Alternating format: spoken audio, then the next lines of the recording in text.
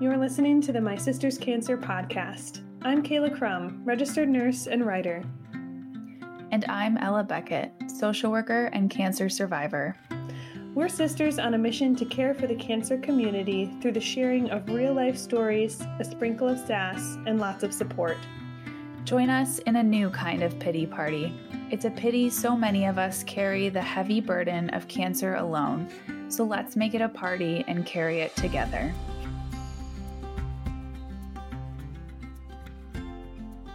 Welcome back to the My Sister's Cancer podcast. This is one of your co-hosts, Ella Beckett, here with my sister, Kayla Crum.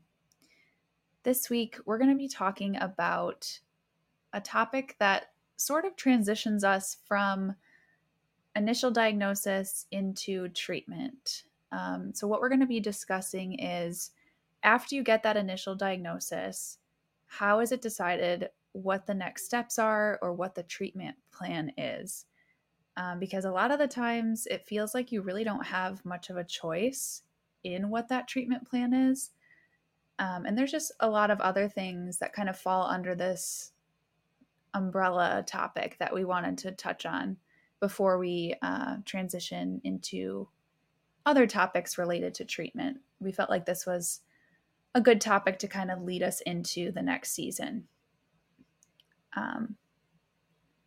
So one of the things that I thought about when we first started discussing this episode is how when I was diagnosed, I remember the treatment plan was something that was just kind of told to me. Like, it didn't feel like something that I had a lot of say in, so to speak. And that's nothing against the doctors. I mean, I think it's just kind of how it is. But it was like, here's your diagnosis. I mean, obviously, we were just trying to process that. And then it was like, okay, now here's when you need to come in. And it was like a day later or something crazy. And then at that appointment is when they just kind of laid it all out there, what the plan was. And that was that. And I just remember being so, I guess, shocked by that. And I mean, obviously you're still reeling from the diagnosis. And then it's like, you're trying to wrap your head around, okay, what? Chemotherapy? Like, you're trying to learn all these terms and you're thrust into this crazy medical jargon. And I just remember being, in a way, paralyzed by that and feeling like I didn't have a lot of choice in the matter. Kayla, would you say that that's pretty typical to the cancer experience from your perspective? You know, being an inpatient nurse when I worked in cancer, I didn't really get to see those diagnosis first appointment type things. I think that, like we mentioned in episode 4, everyone's experience is super different. So I think it depends on what brought you to that appointment. Like for you, we'd been doing a lot of testing for about a month and then kind of finally got an answer. And then it was like full steam ahead, let's treat this. I think that some cancers are slower growing or faster growing, or by the time they find it, it's metastasized. I do think it's fairly common for it to proceed quickly once it's identified, just because of the nature of the disease. It's constantly multiplying. But as far as the treatment plans, I guess I would say it is pretty top down. Like the doctors say, here's what we're going to do. And if you don't want that, you kind of got to find different doctors. At least from the outset. As treatment progresses and you start having conversations about quality of life or what the goals of treatment are, especially in older people or in people with repetitive cancer, then you have a lot more say in kind of like, am I trying to cure this? Am I trying to just live the best life with what I have left, which would be like palliative or hospice care. So there are opportunities for patients to kind of direct their care, but what we're focusing on today is that initial diagnosis appointment or your first appointment with your oncologist when they sort of say, here's the plan. And it just is so much information. And you kind of are like, okay. And then they're like, see you tomorrow so we can put your port in. And it's just like, what is happening? So I'm curious if anyone listening had a different experience or a similar experience. We'd love to hear about that in the comments on Instagram or on our website, mysisterscancer.co. Yeah, I do remember feeling like information overload because I got to go along with mom and dad and you to your first appointment. And mom and I were like furiously taking notes because the doctor was super kind. We loved your oncologist, and she was like tearful and like totally acknowledging our feelings and all the things. But she was also super smart and like on top of it and was like, okay, here's what we're going to do. You know, she's a stage 2 Hodgkin's lymphoma in a young adult, classic presentation, like classic age group for this disease. So here's a very well studied regimen. They'll usually call it a regimen. And we're going to do this many cycles of this and this many cycles of that. And then we'll do a scan and then we'll see. And it's just like you're jotting down these names like vincristine and bleomycin and all this stuff. And you're just like, what is even happening? And I mean, I was in nursing school and it was still overwhelming to me. So I can only imagine people with no medical exposure. Like, how do you even know to question if that's what you want when you don't even understand what's happening? Is that kind of like what you're getting at a little bit? Like that it feels so strange to just like turn your life over to these people speaking basically a foreign language? Yeah, 100%. I think you said that exactly right. It's like I was 18 years old, really little to no experience or exposure to the medical world. Honestly, I hated hospitals. Like Mm-hmm. growing up, I had a deep fear, honestly. Like I did not want to go visit people in hospitals. I got pretty anxious, even just going to the doctor in general. But Mm-hmm. specifically hospitals, I was like, no, thank you. And then being thrust into this, it's like, yeah, I guess I didn't even understand what my choices were or if I had choices. You know what I mean? Like it's like this is what we're doing. And like you said, it's on such a rushed timeline. Like it felt so urgent. Like it was like, okay, we're starting in 2 days. Like obviously there's just not even time to understand what's happening, let alone thinking of the questions to be asking.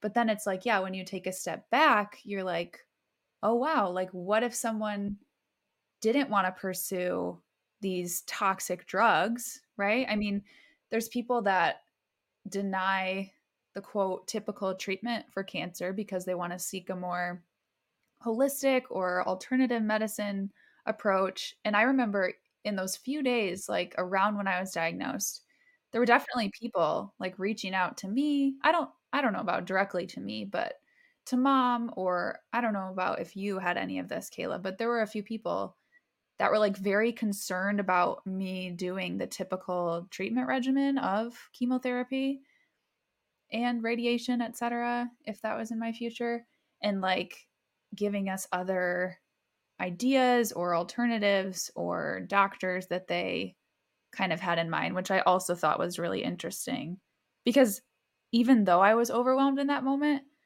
I was also very confident in the doctors and their ability to treat my disease. Like although I didn't completely understand the plan, in some ways I felt a lot of peace in it because I knew that these doctors have like years and years of experience and knowledge that I don't have. But I think this also ties back to our control episode because, like you were saying, you're basically just turning literally your life into these people's hands and like giving up a lot of control and autonomy over your body and your well being and yeah, all the things. Yeah. It I think that I feel glad or thankful that we were in a pretty good place with our relationship towards medicine just because a lot of people get burned by the healthcare system and don't trust doctors, and sometimes for very good reason due to very poor experiences, and or they grew up where like you only went to the doctor if for like a broken arm or like a life threatening emergency. And so I just think that we were well positioned just from growing up. Our parents sort of raised us like you go to the doctor once a year to get a checkup. We trust antibiotics, we trust vaccines, all of this stuff.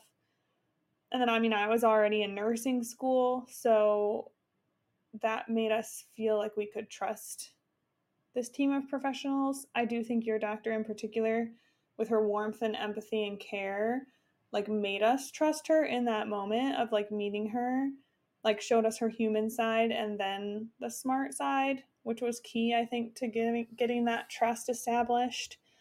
Um, so I do just want to acknowledge, like, I get that not everyone walks into those appointments with that level of trust in the medical establishment, and sometimes for very good reason. Um, we also were familiar with that healthcare system in general. We had had experiences with that hospital before that were mostly positive. There's always negative when it's a huge hospital system, but we had had a few positive experiences there. And so, like, it all just added up to us being like, okay, we don't know what the heck is going on, but we know that these people are smart and going to take good care of us. That's a whole nother episode to get into, like, the lack of access that people have to um, quality healthcare and specialists in particular. I feel really fortunate that we lived like an hour away from a major medical center, like level 1 trauma and specialists of all different kinds, because some people have to travel hours and hours to even get the type of cancer doctor that they need. Um, I think one thing I want to make clear to our listeners is that the treatment for cancer has not progressed very much in the last 100 years. I mean, it has and it hasn't, and it's very much dependent on the type of cancer you have. But we're pretty much still doing what I would call blunt instruments. So, chemotherapy, radiation, surgery, and that chemo can be oral or injected. But we're still treating mostly all the cells in your body because we don't have more specific drugs, which I think we've touched on this before and we will more in a future episode. But chemo kills all the quick growing cells in your body. So that gets the cancer, but then that also gets your hair and your lining of your mouth and your nails. And like radiation, they do really good job targeting areas, but it's going to get the areas next door. So it's strange that like we've made so many advances in a way, and yet at the same time there's still so much damage we're doing with the very thing we're giving people to cure them. So all of that to say, I just think it's overwhelming when you go to that first appointment or two and just get all this stuff thrown at you. Like, you really have no idea what you're getting into. And at least in our experience with you, it wasn't like, here's an option A and here's an option B. Like, because, you know, I got diagnosed with acid reflux. This is just like a random example. And the doctor's like, okay, you could cut all these things, all these delicious things out of your diet, or you could take this pill. It's like over the counter to help with your reflux. Or you could do nothing and just see if like you want to just tolerate it how it is. You know, like sometimes when you're going for a basic medical problem, they sort of are like, here's a couple options, and then you can kind of decide. That's not often the case with cancer because these drugs, the chemotherapy in particular, has been studied in various patterns. So, like the order in which it's given, the dose, how much of it, how many days, with what other chemo drugs, and those all add up to be regimens. And then they'll study like which regimen does best in the 18 to 22-year-old population of Hodgkin lymphoma patients. And so these doctors, I mean, they make good money for a reason. Like they're reading all the latest literature, like academic scholarship on all of these regimens, and then that's what they're recommending, like based off of. In a good scenario, hopefully your doctor is up on all of that. I do worry that in some instances, doctors are just kind of doing what they've always done. I mean, they have to stay up with the times to an extent, but some systems are maybe less quick to update than others. Some doctors are more sort of cutting edge and like following the latest research, and others are not. So I don't know if I just muddied the waters or if that made it any clearer, like how all of this gets to you. It's not like your doctor's just there looking in their like back room, like, yeah, we have these three things we'll give to you. That's not it at all. It's like they take this research and it's studied and studied and studied by other people, usually not by that doctor themselves, typically. And then they're recommending it to you. So it's not like no thought is going into it. It's just alarming as the patient to like get told, here's the path. And then if you want to deviate from that, you kind of have to go find a second opinion. Yeah. And I think what we were saying earlier too is really important to draw out here, how oftentimes the timeline is so rushed. Like you were saying with a second opinion, like if you don't think you want what your doctor is recommending, a lot of times it's just such a pinched timeline that like they want to get started ASAP. Like you might not even have the time to go seek that out because like you it's so overwhelming, I guess, that you would rather just like go with what your doctor is saying. And I mean, I think there's a lot of different things that this is true for. One of which is the fertility piece.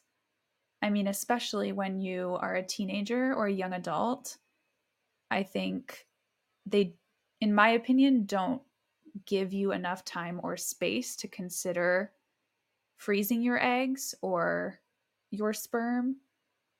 In my experience, it was kind of just casually brought up like the day we were supposed to start treatment, I think, or like a few days before when I was supposed to get my port in. And it was like, oh, is this something you wanted to do? It to me, it felt like it was an afterthought. And I think they're doing a lot more in hospitals recently to target the AYA group and to really think about these things and to kind of maybe pause the treatment plan so that people have the time and space to consider future families, etc.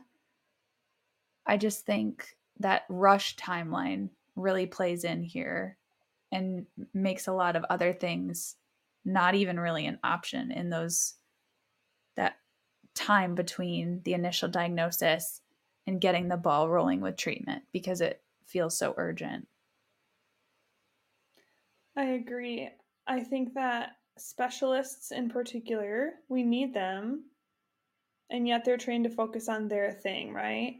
And so the cancer doctor's job is to rid you of cancer and or suppress the cancer enough that you can have good quality of life.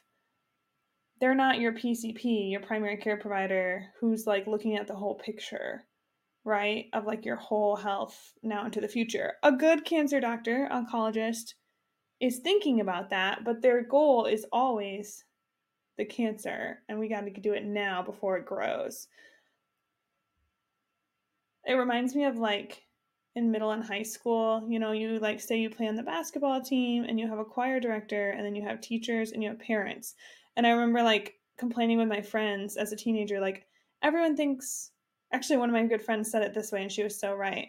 She said, everyone wants 100%, but I only have 100% total to give. So it's like, you know, my basketball coach wants 100%, my choir director wants 100%. I have to divvy up my 100% among all of them. I think that's just true in life. Um, so it almost feels like the oncologist is that basketball coach who just wants 100% of your, you know, thoughts, care, whatever, to go towards beating this cancer, eliminating this cancer. Whereas, like, some people might be like, yeah, but if it prevents me from having a family, I don't even want to go there. Or some people might be like, you know, because I'm in the last 2 months of a very important PhD program or whatever, like, I want to delay treatment. Like, in Mm-hmm. general, oncologists don't want to hear stuff like that. And for women in particular, like you were mentioning, the freezing of the eggs, like most things, it's more unfair to women because men could quit go do that literally the next day. Yeah. preserve their sperm. Yeah. Whereas women, it would be a delay of weeks, if not months, to give hormone injections to then harvest the eggs, not to mention the cost. It would all be out Mm-hmm. of pocket. 99% of the time, insurance is not going to touch that. So you'd have to raise the funds, take the time. Meanwhile, the cancer's growing. So it's like, those are tough calls. And I don't feel like people have the bandwidth to like take a breath and really look at it Mm-hmm. all.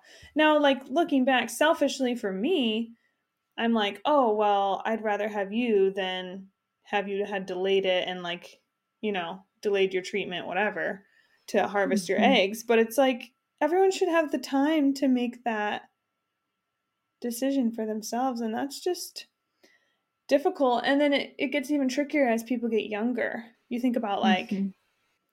12, 13, 14, 15-year-old girls. They're in the same scenario, but people are even less asking that question than when they're a Yeah. college student and beyond.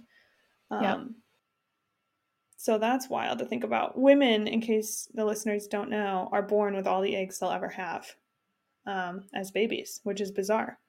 So really, even children with cancer, this can happen to them too. So just so much to consider, and yet you're kind of given this plan, and you just got to go for it, and unless you really stand up for yourself. Yeah. It's a lot. It's a lot to take in for sure. Do you feel like there were times in the process where you wanted to say like, wait a minute, is there a better way, or like, is this the only way, or is it only in retrospect that you're kind of like, maybe I had more options available to me that I didn't realize? I don't know. Yeah, I mean, I think definitely with more time to reflect and also just being older. And I feel like just in the last few years, I've kind of stepped into more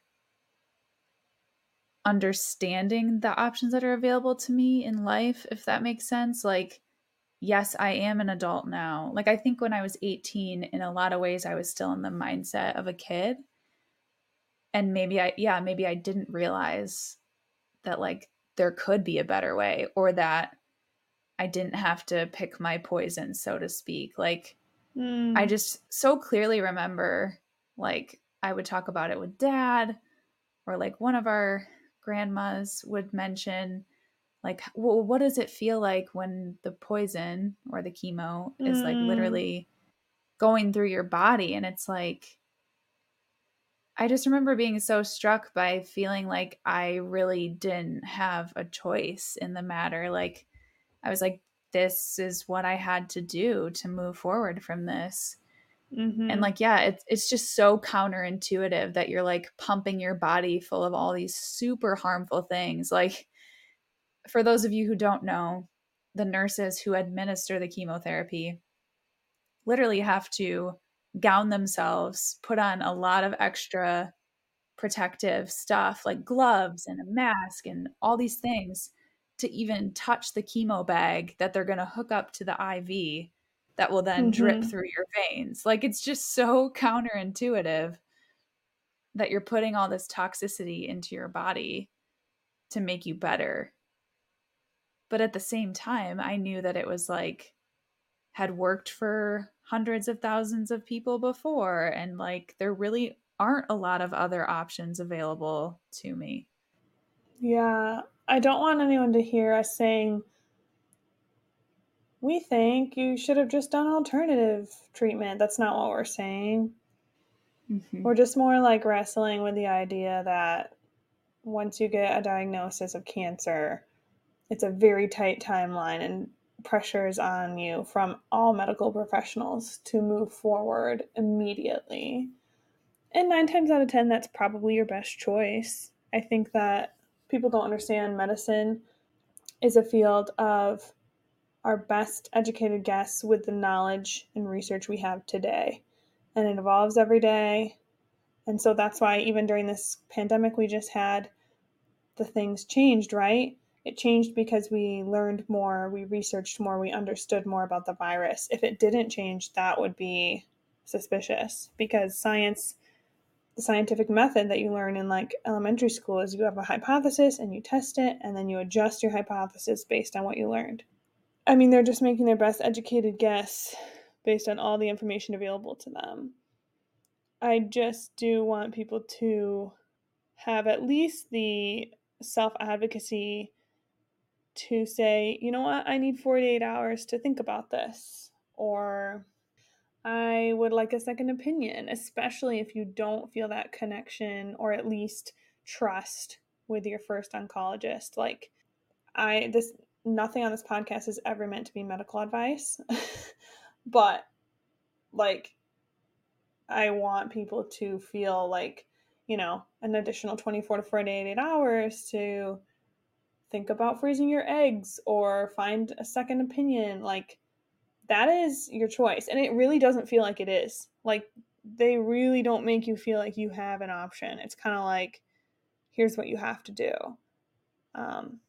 So I just want people to realize that you do still have a voice and a tiny bit of control. I don't recommend waiting a week or like a month or whatever. Like, obviously everyone can make their own choices, but I just want people to not feel like once they get diagnosed that they have no say anymore. Thank you for saying that, because I feel like that's a really important point to make, that, yeah, 24 hours, 48 hours, like at the end of the day, probably isn't going to make that much of a difference. And if you feel like you need that time, like, it's a big deal, and it's important to think about the ramifications of the treatment and the possible side effects. I mean, I remember they just rattled them off in that first appointment, right? Like, here's all the things that could happen to you as a result of this treatment. And like, we're not going to just be like, oh, let's not do it then, because of all those things. But I mean, even just taking the time to kind of digest all of that and think about, yeah, how that could impact your life going forward. I think that's really a good thing. Our conversation is making me think about a book that I read earlier this year. It's called The First Cell, and it's by Azra Raza, I believe her name is. And the whole book is really an argument that there has to be a better way, that our current ways of treating cancer are just not sufficient. And she's just a brilliant oncologist who actually lost her husband to cancer and just has years and years of experience and research. And what you were saying earlier made me think a lot about this, because really, cancer research, I mean, we have come a long way, but we also really haven't. And her argument is so strong that like there has to be something else that we can do.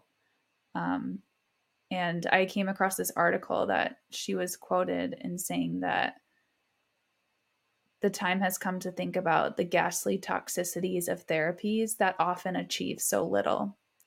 And I think she was specifically speaking to cancer that has metastasized or patients with recurring disease, specifically if they're near the end of their lives.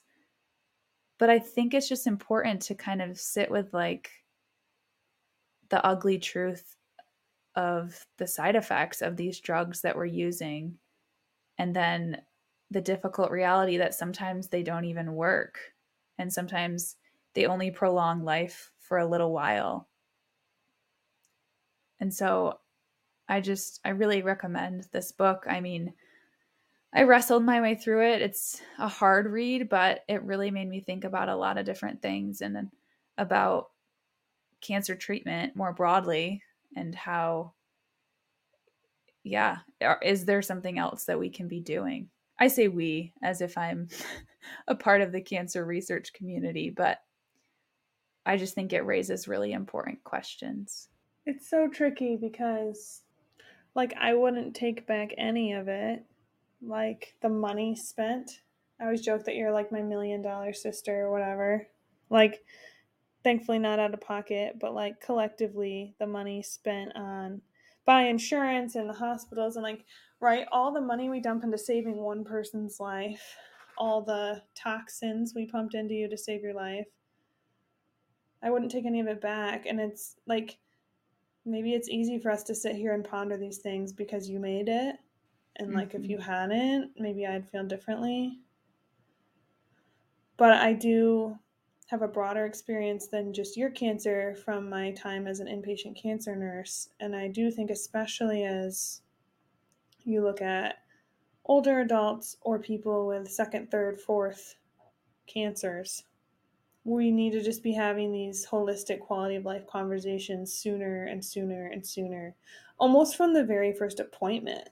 Like, it makes sense to me, like, if the oncologist were to say, like, here's your diagnosis, we're prepared to move full steam ahead to completely eradicate it from your body.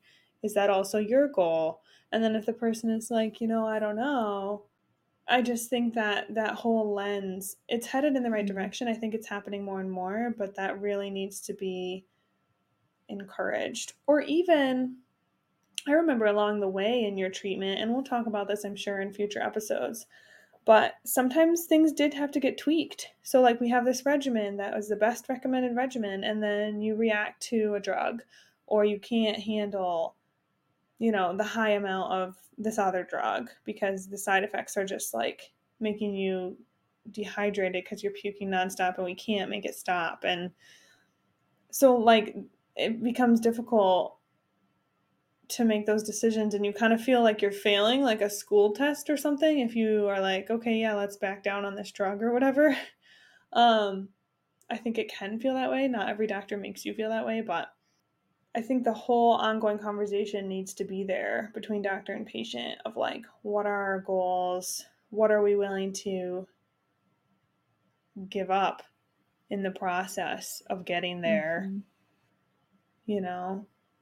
Things like that. That's interesting. I haven't read The First Cell. I've read something called The Emperor of All Maladies by Siddhartha Mukherjee. I probably did not say his name right. I apologize. He does a long historical look at cancer from like Egyptian hieroglyphs, which is our first like discovery or like our first record of a tumor in Egyptian hieroglyphs, all the way to today. It was written in 2010, so now it's already 13 years old, but there's also a PBS special based off of this book.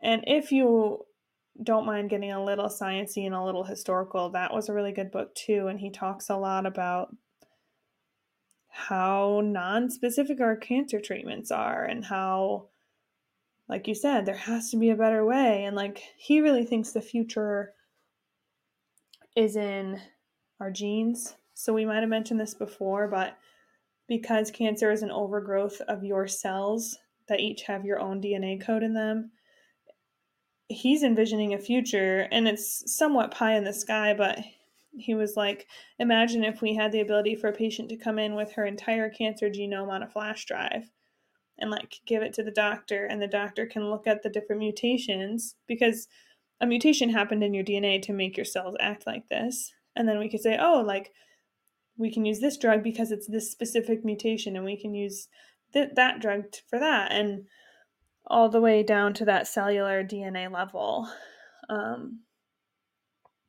I know people are studying it. I know you even received some immunotherapy, which was a little bit more targeted in your maintenance phase after your transplant. So, like, there are things out there. I also have worked in the cystic fibrosis world. They have drugs now that are targeting a gene mutation specifically that are having huge improvements in their life expectancy and quality of life. Yeah. So, like, there is hope for that kind of thing. It's just so hard when you're diagnosed. It's like you're blindsided, and then you don't even know what questions to ask, right? Because you don't know what you don't know. I guess the other takeaway would be, don't be afraid to speak up at any point, right? So, like, you get overwhelmed, you go ahead and start the plan, and then like 2 weeks later, you're just still feeling confused and overwhelmed. Like, you can ask your nurse, your doctor, to sit down with you again and be like, okay, now that I've gotten out of the shock phase, like, let's look at this again and make sure we're on the same page. I just don't think people realize, like you said, people were reaching out like, well, I know this doctor and I know that doctor, and it's like from a good place of wanting to help.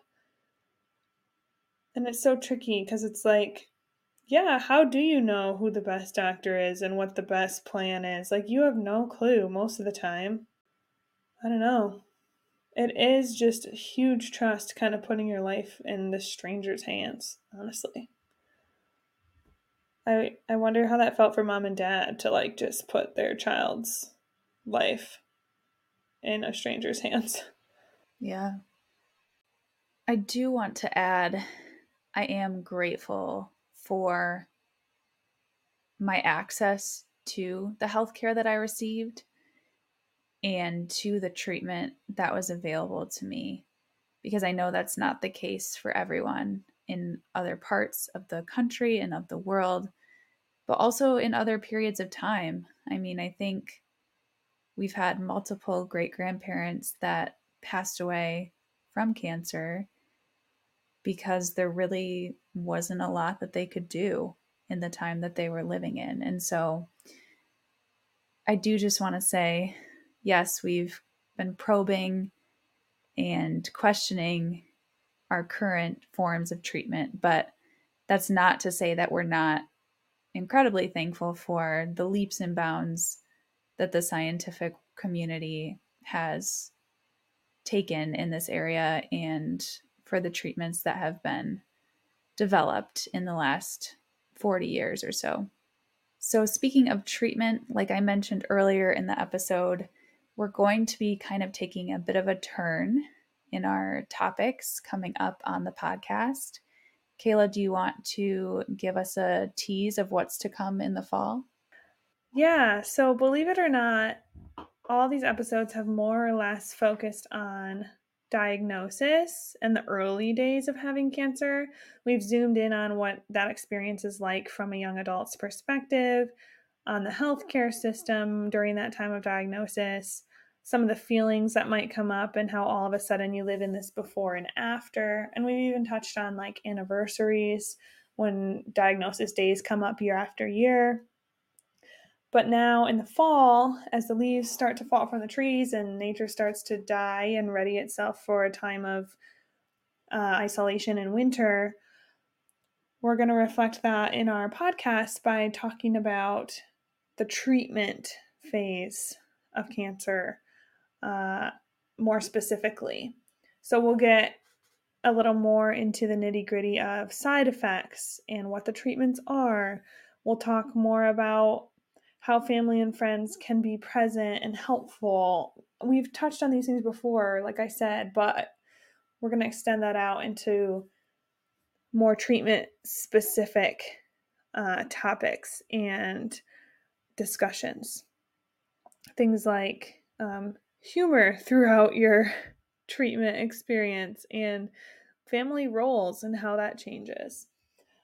Treatment can be short or long or anywhere in between. So, again, it's different for everyone. But that's a little bit of where we're headed. Cancer is so broad that there's still much more to discuss.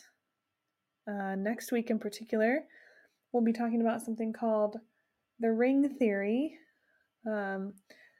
and how different people in your life can play different supporting roles throughout your treatment time. So, thank you so much for listening. Check us out on Instagram or our website, mysisterscancer.co, and you can find us on Patreon under My Sister's Cancer. Have a great week, and we'll see you next time.